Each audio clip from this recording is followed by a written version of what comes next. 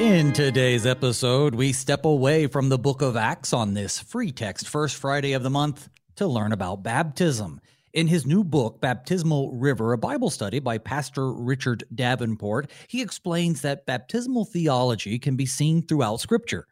He analyzes the flood and creation, Jesus' baptism, and other events to show how the Bible teaches us what it means to live a baptized life.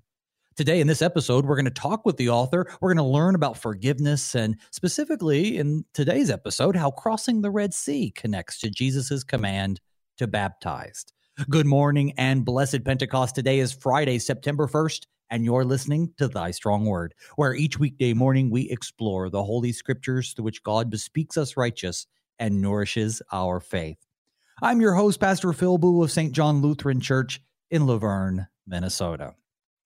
Thy Strong Word thrives thanks to listeners like you, whose prayers and contributions support KFUO's radio ministry. I'm also grateful to the Lutheran Heritage Foundation, our generous sponsor. They translate, publish, and distribute Christ-centered materials around the world. I want you to explore their impactful work and learn about how they can help you or how you can help them on their website at lhfmissions.org. But without any further ado, please join me in welcoming my guest this morning, the Reverend Dr. Richard Davenport, pastor of Our Redeemer Lutheran Church of Fort Smith, Missouri, and author of the CPH book, Baptismal River. Good morning and welcome to the program. Good morning. Did I get everything right? It's Arkansas. Arkansas. I heard the sigh when I said Missouri, and I thought, I messed it up. There is a Fort Smith in Missouri, and I guess for some reason I didn't know which state you were calling from. Well, Arkansas. I apologize, brother. Good morning. Welcome to the show. Good morning, brother. It is a pleasure to be here. You know what? Before we get anything off our chest for our conversation, I think it's good for us to start our time together in prayer. Would you lead us in that prayer, please? Absolutely. Dear Heavenly Father, we thank you that we are given the chance to be together, to study your word, to grow in our faith, to grow in our understanding of all that you have done for us, throughout the scriptures, that you continue to come to us both in word and sacrament to shower us with your gifts, that we may be your children and look forward to being in your presence forever in eternity. In your Son's name we pray. Amen. Amen. Well, today we're going to talk about baptism. Specifically, looks like we're going to be going into the Old Testament a little bit, talking about crossing the Red Sea and then connecting that to Jesus's command. But before we do any of that, let's talk about your book a little bit. So you just had a book, a Bible study, published by CPH, called The Baptismal River, Studying the Sacrament Through Scripture. Tell us a little bit about that. How did you approach the task of exploring baptismal theology?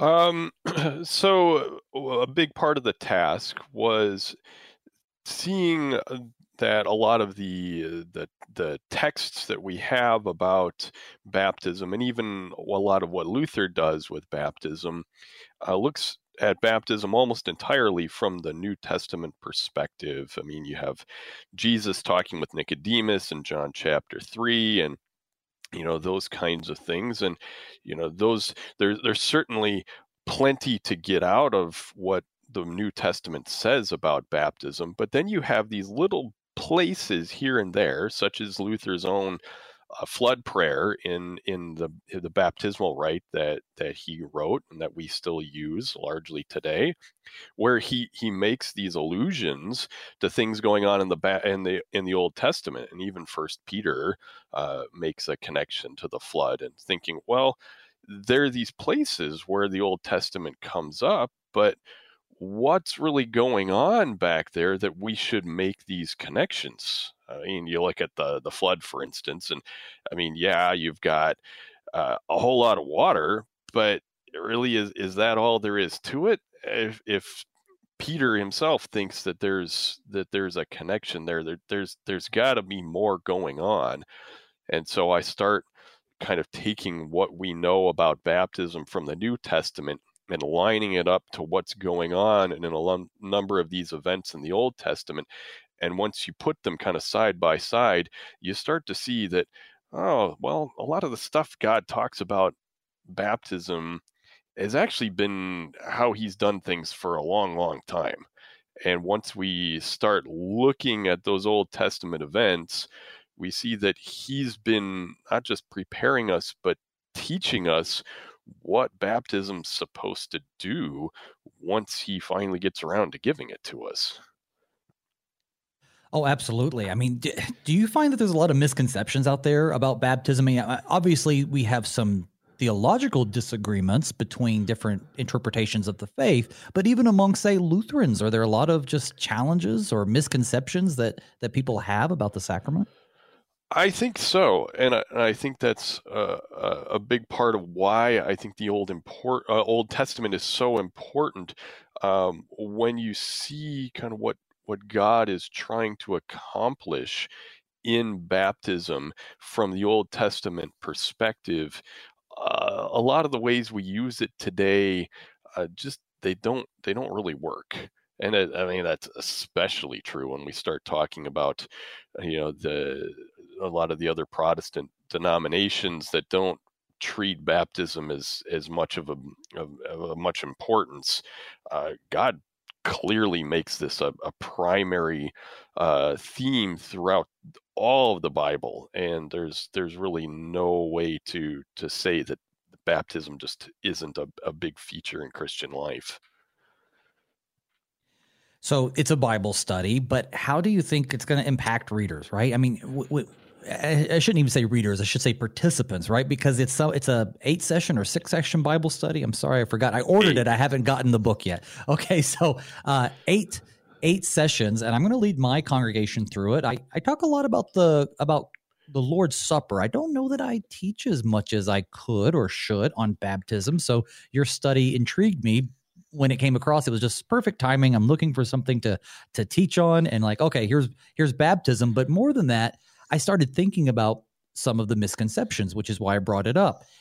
And if you don't understand the theological connections between, say, the Red Sea and baptism, as Luther did, as you pointed out, as you illustrate for us in your study, if you don't see those things, then you start to think, well, it just has something to do with the water. And now every time you see water, it's going to be some sort of baptismal imagery, but that's not necessarily the case. So it's important to read these things with understanding. Otherwise, we make them into superstitions, I think.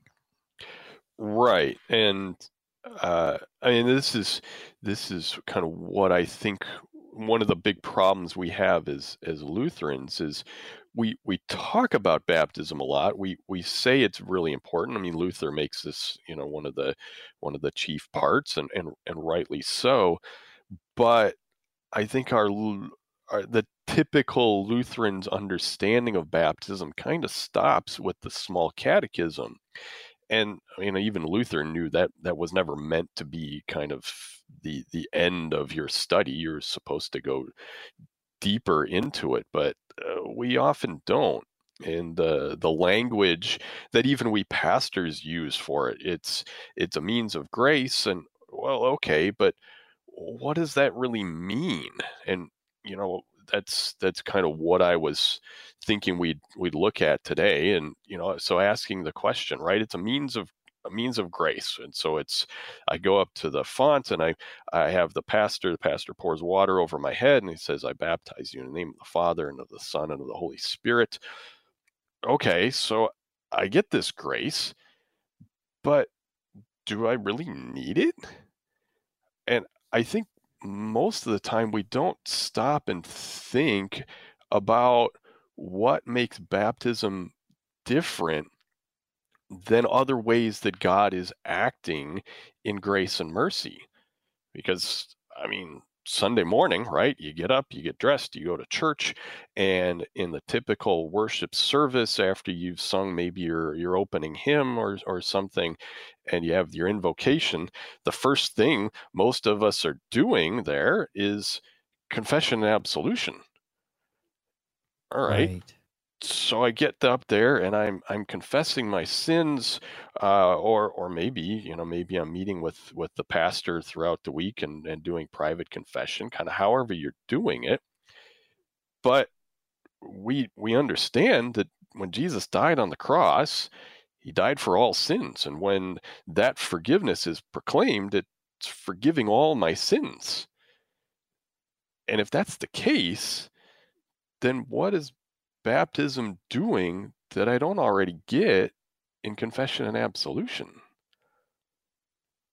And I don't think we think that through very much, because if what's going on in baptism is just kind of a repeat of confession and absolution, then we're kind of saying, well, maybe that forgiveness I get in absolution, well, maybe it didn't cover everything. Well, that doesn't work.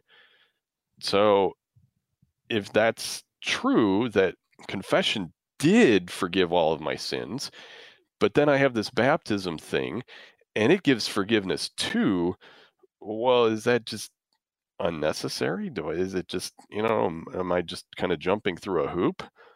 Well, no. Jesus makes very clear, Matthew 28, that this is part of the job. We got to teach and baptize. Well, all right. If that's what we're supposed to do, and God thinks that this is really important, and he's giving me forgiveness in it, maybe that forgiveness is kind of directed in maybe a different way. That's kind of what I start talking about is when we're talking absolution throughout Scripture, we have Jesus is going here and there in his ministries, and he encounters people. He encounters the paralytic. The friends bring the paralytic around and kind of drop him through the ceiling, and Jesus has this discussion with the paralytic and the crowds. And what does he do? I forgive you, and that's kind of it, right? I forgive your sins, and that's usually how we see absolution working. It's all about that. Taking those sins away. I'm wiping the slate clean. You're anything that you have done has been taken away. So now you're clean again. You're righteous again. But that's kind of as far as absolution usually goes. So the question we should kind of ask at that point is, well, then what? Well, and that's where baptism comes in. It starts telling us, now that you've been forgiven, now I tell you what to do with that. So I want to interject. That life is like. I want to interject in a couple places because, you say, okay, well, is baptism necessary because we have, or sorry, obviously you're not saying this. Let me rephrase that. Some people think that, well, baptism is not necessary because we have confession absolution, or at the very least, they're confused on why it was necessary. Mm-hmm. This was my experience growing up, where in a non-liturgical, non-sacramental tradition, I was in a sort of a Southern Baptist and adjacent kind of churches growing up. So baptism was something that you had to do. You had to do it a certain way. You had to do it around a certain age, or at the very least couldn't do it before a certain age. And it was very important to God, but they taught very clearly that God did nothing for you through it. So baptism ends up being, well, a law, an ordinance, something that you just have to do. It's important to God. He told you to do it, so you have to do it. I obviously don't see that necessarily in Lutheran circles as explicit, but it definitely is implicit in the way people behave. So in our worship service, we have the absolution or confession and absolution. And then halfway through the service, we then pray, we beg you, O Lord, to forgive our sins. So it's like, wait a minute, halfway through the service, we're begging the Lord's forgiveness, but we just did absolution. We just had absolution in confession at the beginning. And then you tie that to the fact that perhaps you go to private confession. And then you tie that to the fact that you've been baptized, which is supposed to forgive not only the sins up to the point of your baptism, but offer forgiveness for sins from then on. So I guess this continual giving of forgiveness through all these different means, while we could see them in a positive way, put a good construction on it and say, wow, look at all the means by which God gives us his grace. But I sometimes think people think more of well, if I can get it one way, then I'm not going to worry about all the other ways. So either I've been baptized, so now I don't have to come to church, Or I come to church regularly and I've actually never been baptized, but obviously I'm a believer because I believe. So why get baptized? I run into all those situations. So baptism, even amongst some of our lifelong Lutheran folks or lifelong Christians, can be a really confusing topic.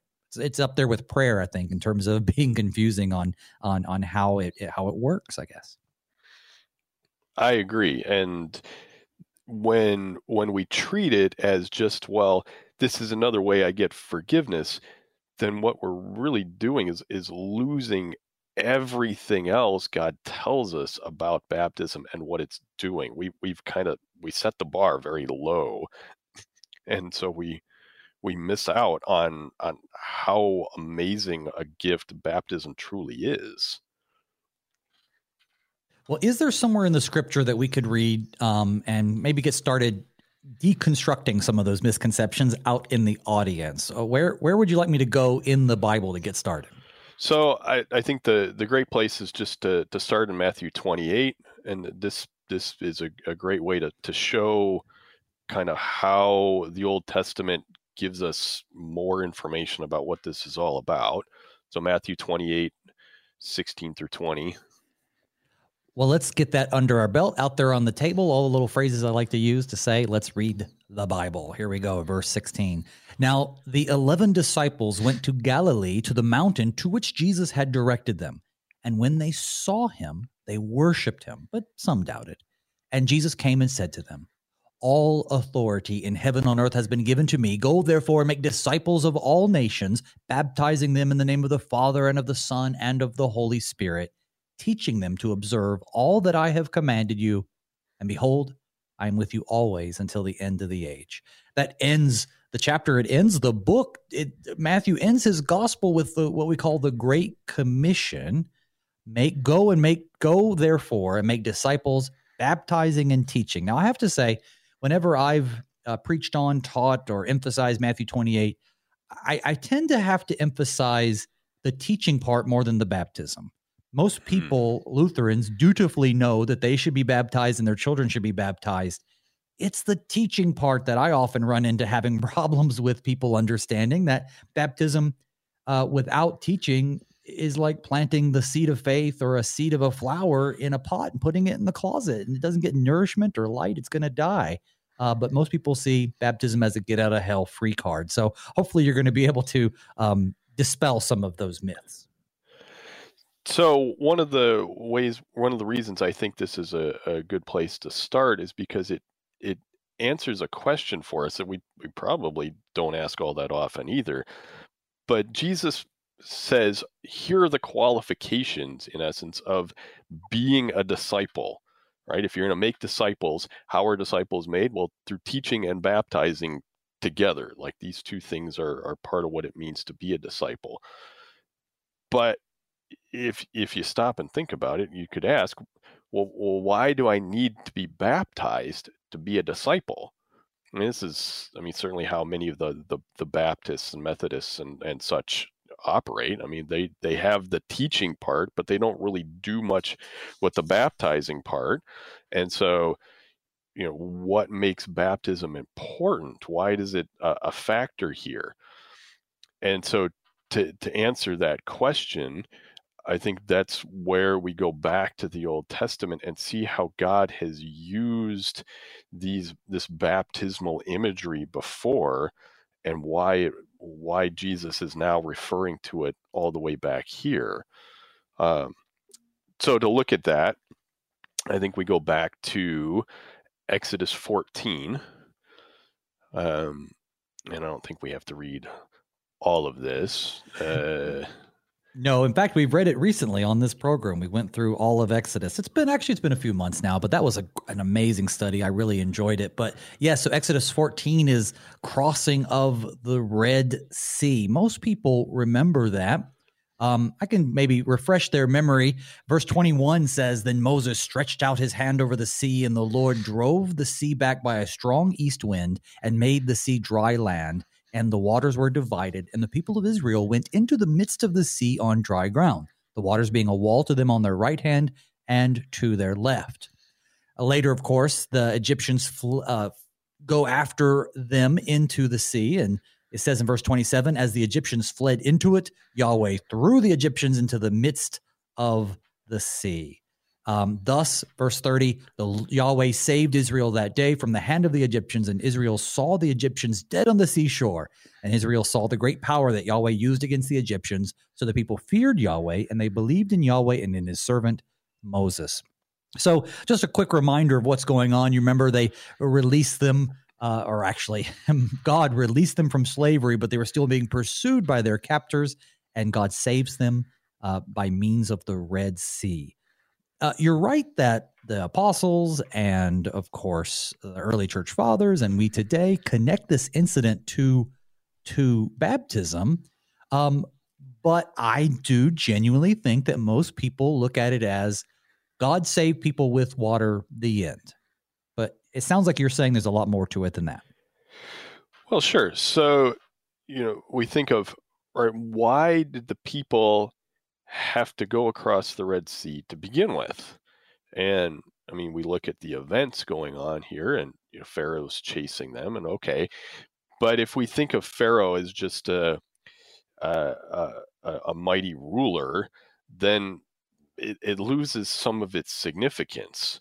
And so we take into account kind of all of the events that have kind of taken place here in the last several chapters in Exodus, and what has God been doing over all these chapters. So he sends Moses in to speak to Pharaoh, and we have all of these plagues, and well, what is all of this about? And God showing his might, his power over all of the idolatry, certainly of Pharaoh and the Egyptians, but also power over these false gods. Nothing the Egyptians can do saves them from what God is carrying out here in the midst of Egypt. So now the Israelites have been set free, more or less, and so they're heading off, but Pharaoh's chasing after them. Well, okay. Well, what is Pharaoh going to do if he does catch them?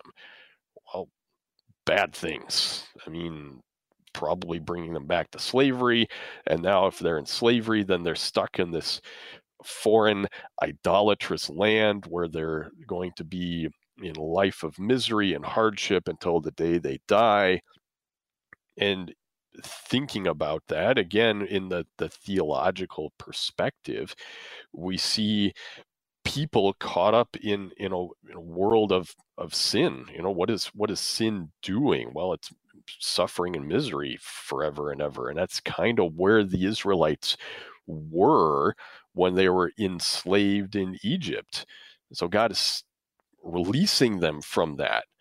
So just at the outset, if we're talking the plagues and such, and then Pharaoh setting them free, here we have kind of that same idea of confession and absolution, right? If we're enslaved to sin and God frees us, that's great. I mean, that's good. That is kind of the ultimate good news. I am no longer enslaved by sin. I'm no longer suffering the punishment that comes with sin. God has taken all of that away from me. But then again, the question is, well, now what? Well, and here's where the baptismal imagery comes in. They get to the Red Sea, and now God is working. God is doing something to say, well, you're not just free. I'm going to give you something to do with that freedom. And what's great there, if you look at verse 13 here, more evidence, right, that it's God who does the work. The people do nothing to make this happen. It says, and Moses said to the people, fear not, stand firm and see the salvation of the Lord, which he will work for you today. For the Egyptians whom you see today, you shall never see again. The Lord will fight for you, and you have only to be silent. Like, what is just an amazing picture, right? I love you do that. nothing. God's got it all in hand. And so he sends Moses to be the representative, his messenger, to separate the seas. And so the people walk through on dry land, all by the work of God. And God destroys this agent of Satan, this agent of death, and all of his armies, and all of that is wiped away, and now they're free. But now what are they doing now that they've been baptized, as we might say? And that becomes the story of the next, 40 years of their life as they go through the wilderness. And so we think, all right, what is their job here? What are they doing? Well, in an Old Testament sense, they're being disciples. And we can see this by looking at the Gospels and what Jesus does is he calls his disciples, right? He walks up to Matthew, he walks up to Peter and James and follow me. Well, okay. I mean, that's a very simple command, and that's what they do. I mean, that's literally their job. Follow me. Jesus goes here, the disciples follow. They're all like little ducklings, right? Just wherever Jesus goes, they all line up behind him and off they go. And that's exactly what the Israelites are doing here. It's not the incarnate Christ that they're following, but it's still God who is leading them.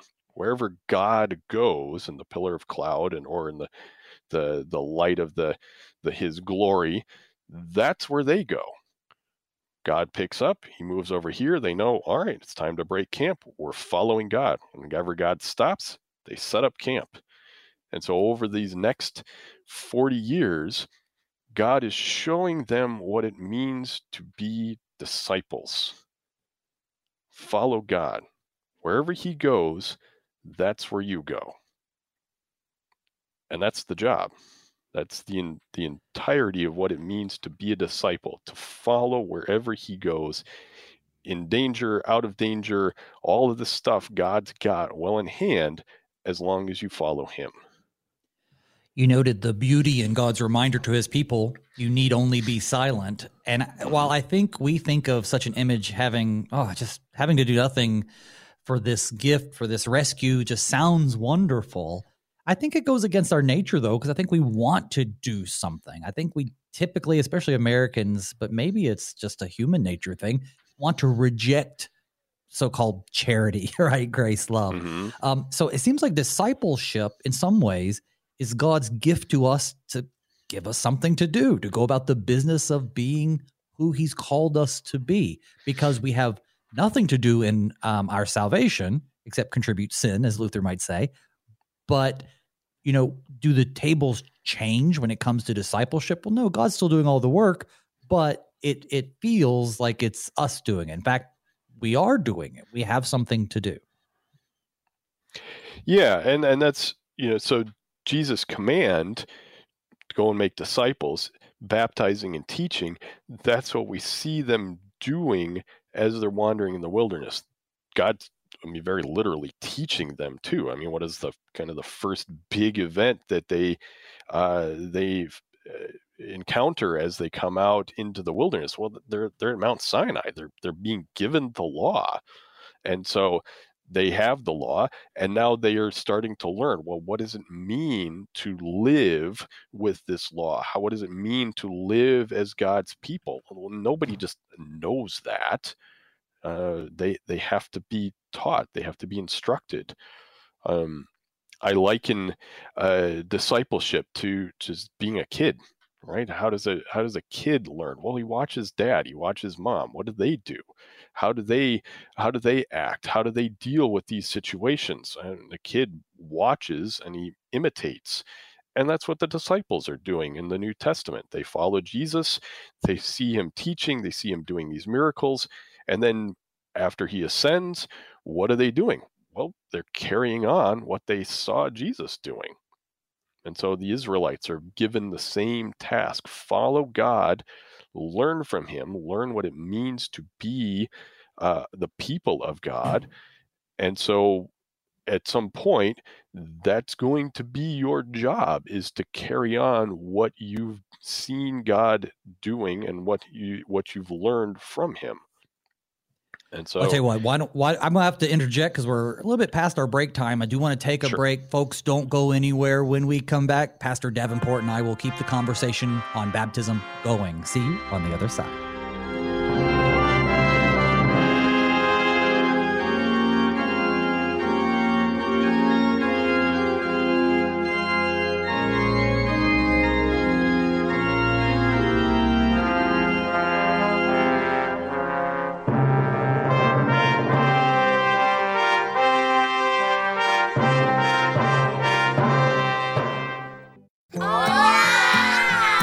These are the voices of young Lutherans in Mexico City, children who are excited to learn more about their Savior, Jesus. But they need our help because good Lutheran books for kids in the Spanish language are in short supply in Mexico. To learn how you can help tell Spanish-speaking kids everywhere about Jesus in a language they can understand, go to the Lutheran Heritage Foundation website at lhfmissions.org/Juan 316.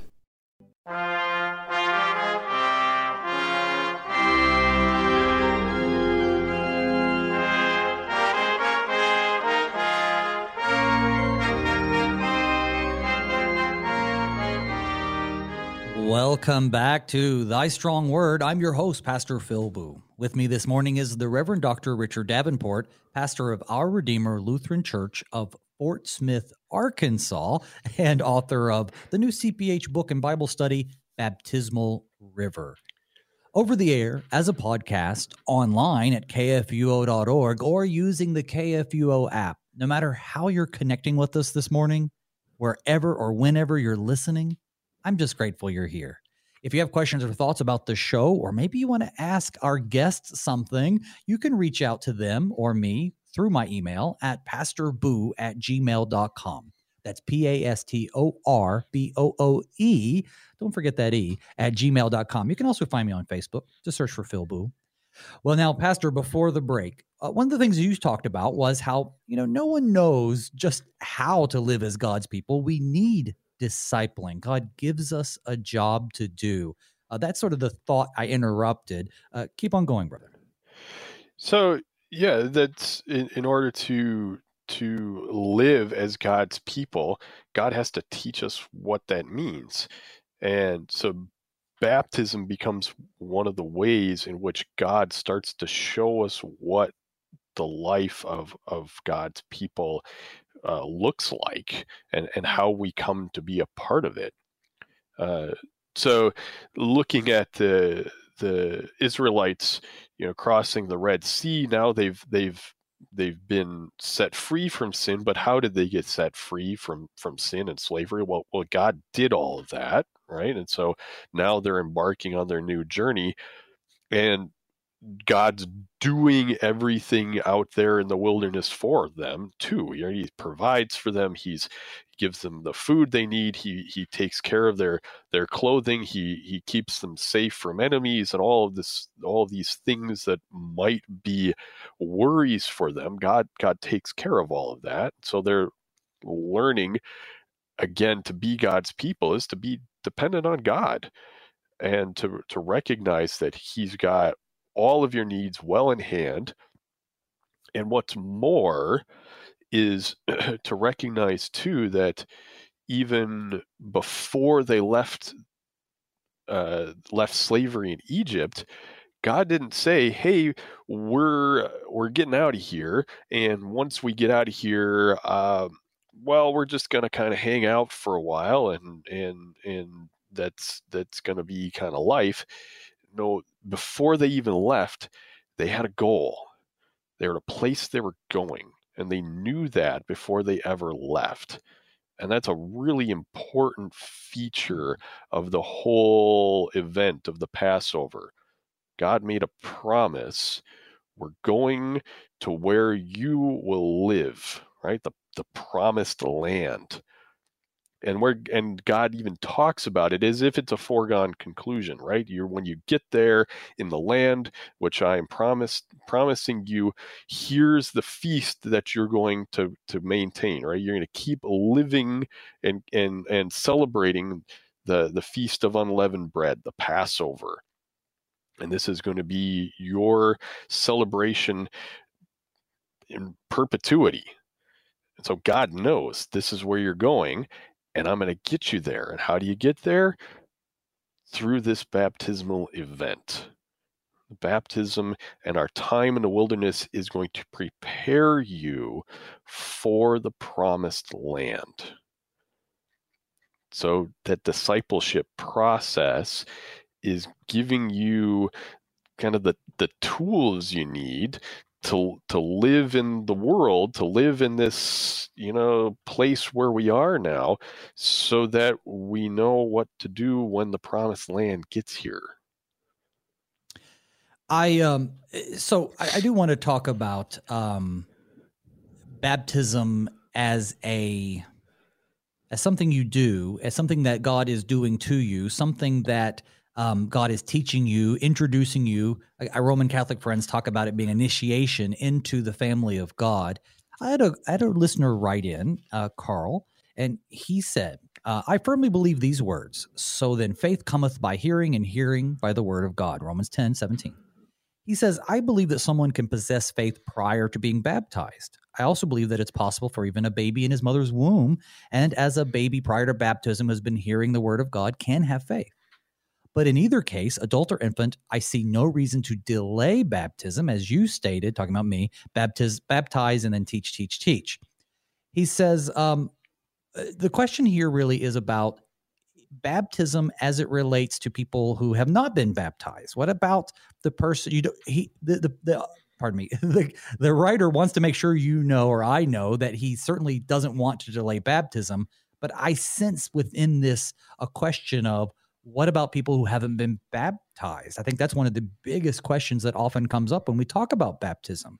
So in the framework of what you're talking about, these were all grown people, whole families, of course, though, who are undergoing this event as God leading them out of slavery, and he's going to connect that to baptism and then cause them to be discipled from then on.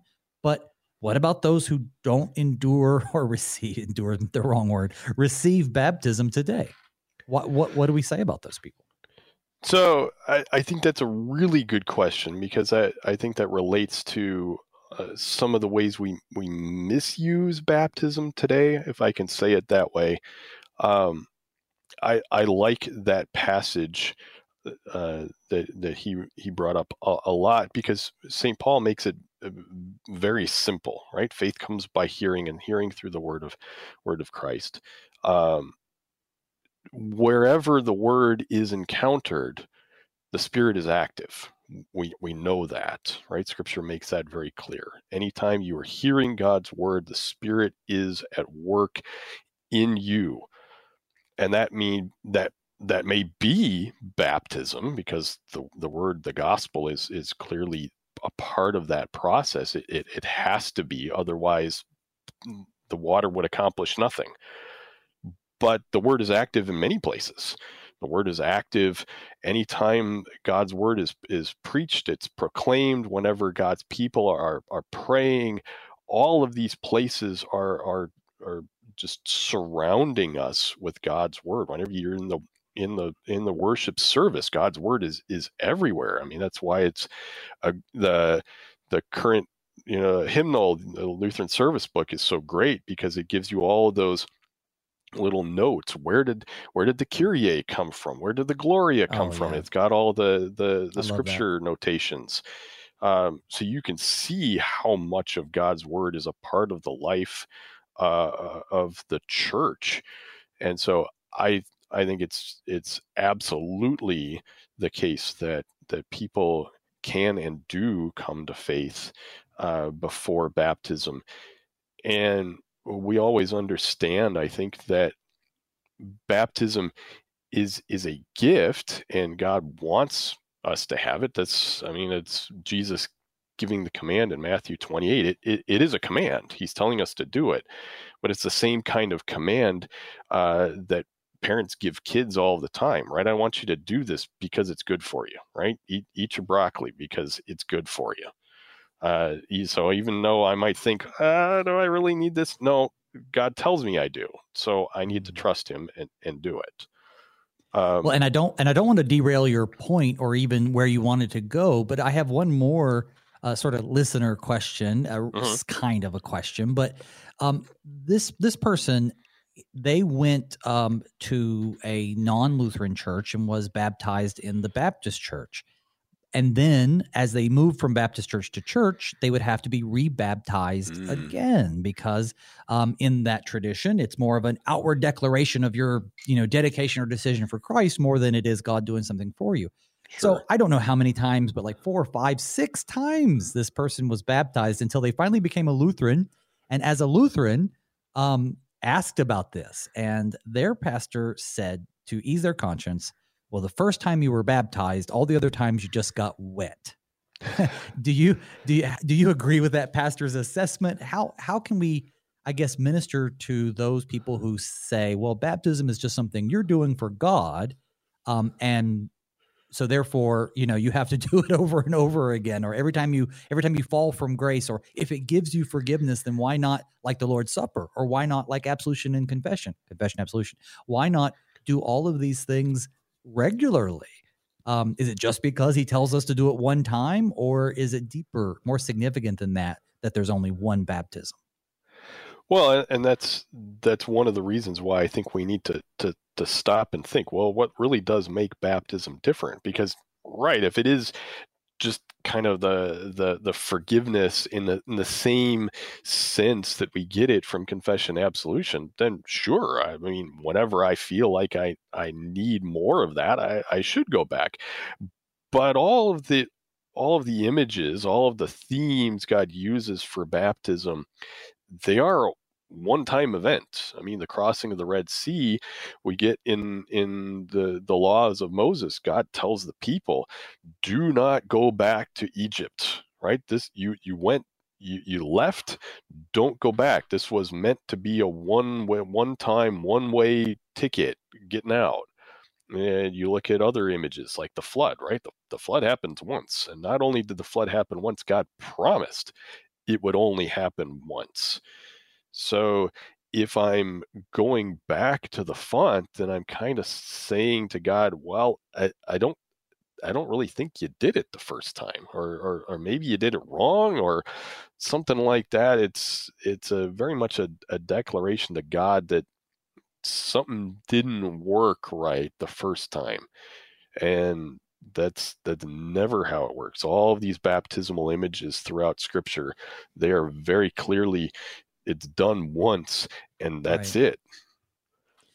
So I guess help us understand the difference between the forgiveness that you receive in baptism and the forgiveness that we receive through confession and the Lord's Supper. So the Lord's Supper. So to put it into perspective, the first question, right? How do we,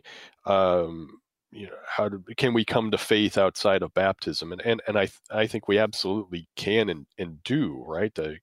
Even in the womb, if mom is in church, mom is hearing the word, that you're immersed in the word, you maybe don't understand all of that, but God doesn't make understanding a qualification for faith.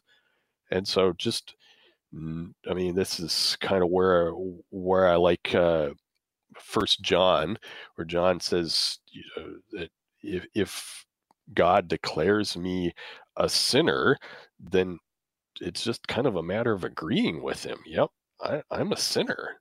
And if we say, well, right, well, I mean, I can say, well, I'm not a sinner, and then I'm making God into a liar. Right. That's not a good place to be. So agreeing with God and knowing that I need forgiveness, even if I don't quite understand all of what that means, that's a very simple thing. It's a very just that sense of trust. God tells me I need to be with him. He tells me that he's going to do stuff for me, and I don't understand it, but that's okay. I don't have to trust him. And confession and absolution is kind of dealing with that part of our life. I'm a sinner. God, I know I need your mercy. Please forgive me. And so we're doing this kind of daily thing, all throughout our lives. I've sinned. I need forgiveness. And God knows that even in our admission of our sin, we're not doing a great job. There's sins that we forget. There's sins we don't even know that we've committed. And so God deals with that too. That's going back to the Day of Atonement, and God provides a sacrifice specifically for the sins that the people didn't even know they committed. I mean, God's got it covered. Isn't that amazing too? Because we can't keep up with all of our sins. Right. No, I think it's an amazing thing. And you're right. I that's a helpful distinction in understanding why baptism is, once, but God provides for the fact that we're going to need a continual, incarnate refreshing of that forgiveness, right? We're very, very tangible people. We want to be able to do something. So I do have another question, somewhat related, but do you think that I'm going to presume that you agree with our confessions that the mode of baptism is not doesn't affect its efficacy. But do you have a preferred mode of baptism? Do you think the message of baptism is communicated better, say, by immersion or sprinkling or whatever? What's your opinion there? Sure. So, I mean, this is a helpful question because we sometimes get tripped up in saying, well, however you receive baptism, whether it's immersion, it's not as if you're getting more of God's grace, or not as if God's grace is working better. And no, that's absolutely correct. If the water is there and the triune name of God is there, that is a valid baptism. And so it's never really a question of, well, how much do you have to have? It's just a bad question. But as we pastors certainly know when it comes to our preaching, that even if God's word is there, that doesn't mean it's always hitting me the same way. And sometimes different ways of doing things will, I'll be able to connect with it better. I'll be able to understand it better when things are done, one way versus another way. And so in that regard, I do like immersion because it does draw on, those big Old Testament events. When we're talking the flood, I mean, sprinkling doesn't really give me a sense of being immersed, being, drowned, as Martin Luther would say, right? Really drowning the old Adam. Well, a sprinkling doesn't do that. It doesn't convey that same kind of sense. Romans chapter 6, right? Being baptized into Christ's death. I don't really get that from sprinkling. Right. It doesn't mean it's not true. It just doesn't mean I don't see it myself as readily as I would if I were immersed. Well, there's an area where you and I agree wholeheartedly. My son was baptized full immersion as an infant in the font there at Titus and Timothy Chapel, St. Louis. Mm-hmm. My daughter, however, I baptized, and she was baptized by sprinkling. When I baptize in our sprinkling font setup, I was always taught to use just a plentiful amount of water, right? So you're sprinkling, but still use a ton of water. We try to warm it up for the kiddos, of course. But I think it's wild. Yeah, you pour all that water, the kid starts crying, the old Adam's fighting against it. I mean, what God is doing, full immersion, especially when we think of an adult. That's how I was baptized, in a baptismal font. Had to go under 3 times. Had deacons on every corner to make sure every part of me went under. It's all about making sure you do it a specific way. It sucks the grace out of it.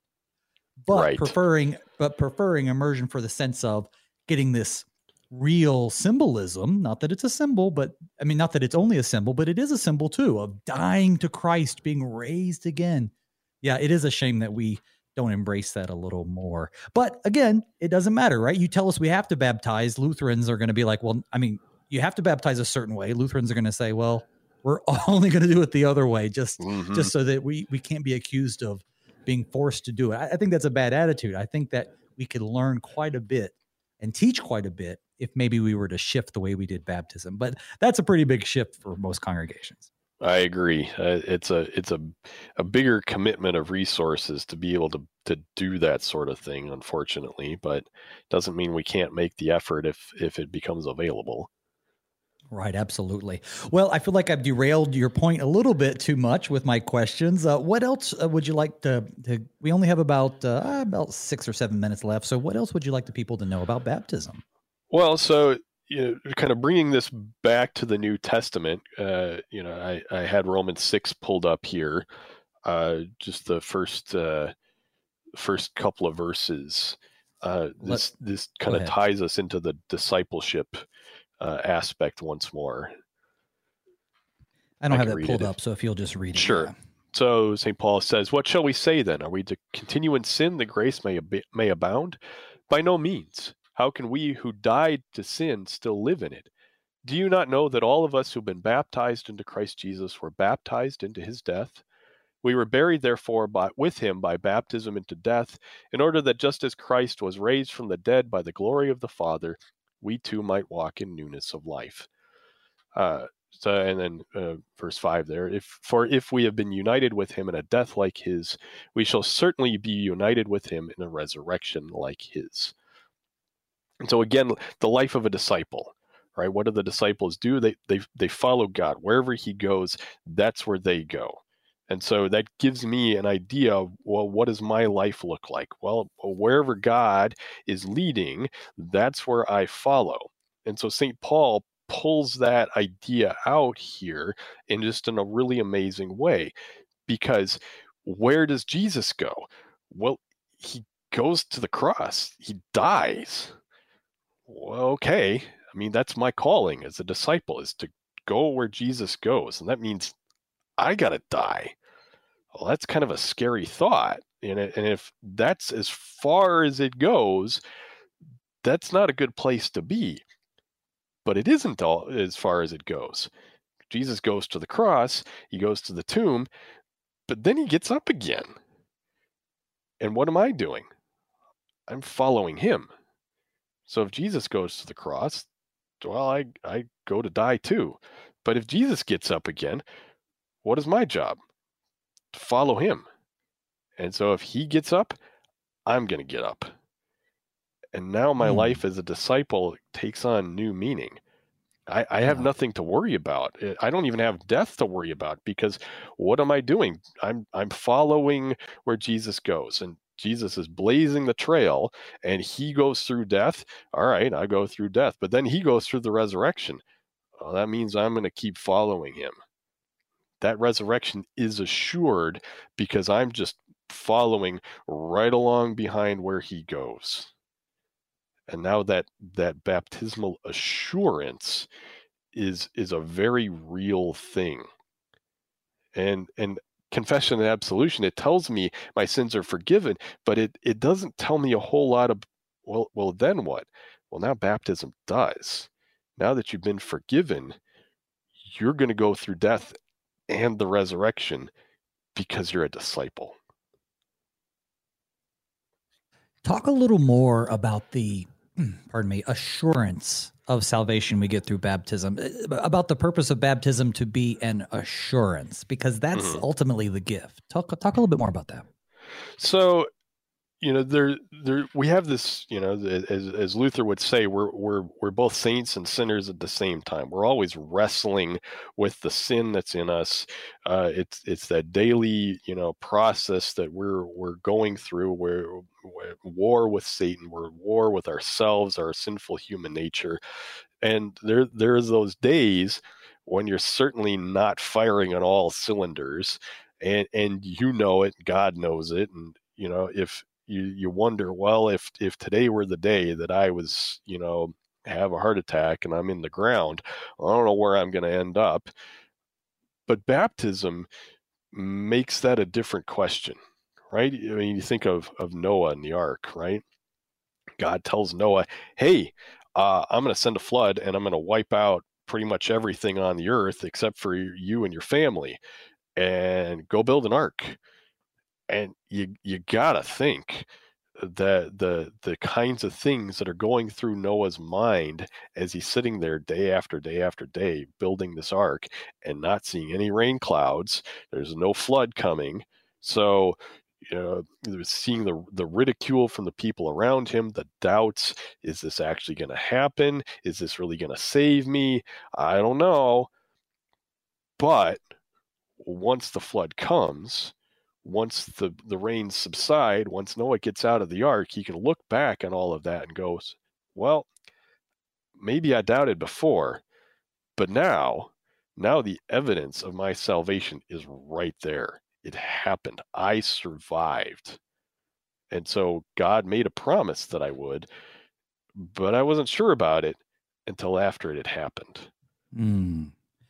Well, I think that's actually a great place to end it this morning. Such a nice note. I'd like to thank my guest, the Reverend Dr. Richard Davenport. He's the pastor of Our Redeemer Lutheran Church in Fort Smith, Arkansas. My only guest from Arkansas so far, if I'm not mistaken. He's also author of the new CPH book, Bible Study, the Baptismal River. Check that out on CPH. Thanks, Pastor, for being on the show. It's a pleasure. Thank you very much. Folks, I hope you learned something about God's gift of baptism today. Now join us Monday as we head back into the book of Acts with the penultimate chapter of the whole book, 27. The Apostle Paul is taken as a prisoner to Rome to stand trial before Caesar. A tempest ravages the vessel. He's shipwrecked. All kinds of stuff happen, but we'll talk about that Monday. So until then, may God's peace and blessings be with you all as we pray, Father, keep us in thy strong word.